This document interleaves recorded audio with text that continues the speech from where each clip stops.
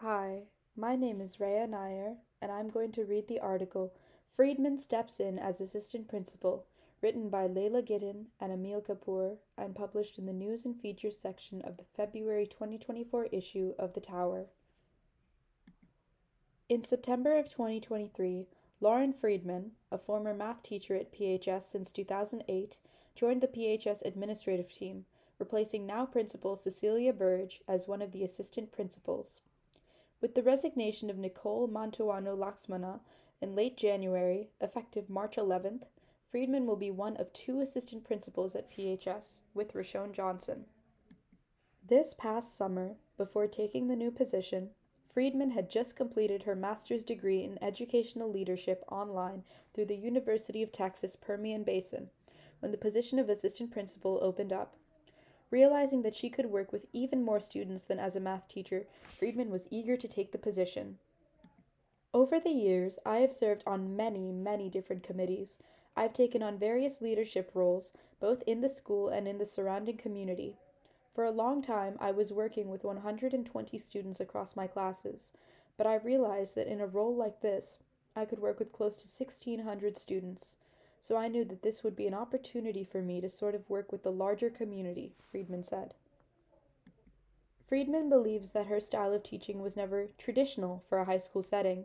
A self-described quirky and creative person, Freedman often sought to include fun elements in the classes that she taught. I like to think of myself as someone who thinks outside of the box. I like to teach using songs and games and doing things that aren't so traditional, and I think it's really fun to teach math, said Freedman. It's fun to help students to be creative and help students see math in a different way. Grace Waldman, class of 25, a former student of Freedman's when she taught Geometry 1 and Pre-Calculus, recalls strategies Freedman would create to help engage her students. She was a very chill, very fun teacher to be around. She would have these things called Freedman Franks or something. It was like her form of currency, and if you did well on an assignment or you were paying attention and raised your hand in class, she would give you one. And at the end of each quarter, right before break, you would have a little party where you got to trade in stuff, so it was pretty fun, Waldman said. Growing up in Princeton, Freedman is grateful for being able to meet so many people of different backgrounds. Later attending PMS and PHS, she was inspired by many of the teachers she grew up with, including Mr. Johnson, whom she now works with as assistant principal. Being part of this community is really special. It's a special place because there is such a diverse group of people from all around the world, and you can learn so much from so many people, said Freedman. I had a great education. In middle school, I have memories of being in my math class and having a really strict teacher at the time, and that's actually when I decided I wanted to be a math teacher, because it was a hard class, and I felt like it was the one class that I was really successful in. After graduating from PHS in 2004, while majoring in math education her senior year at Villanova University, Freedman was hired as a math teacher at PHS, enabling her to move back to her hometown. What brought me back to PHS was my love for the town and my love for the community. My roots are here. I'm really close with my family, and they all live in Princeton. I met my husband in high school, and both of us have parents who live here.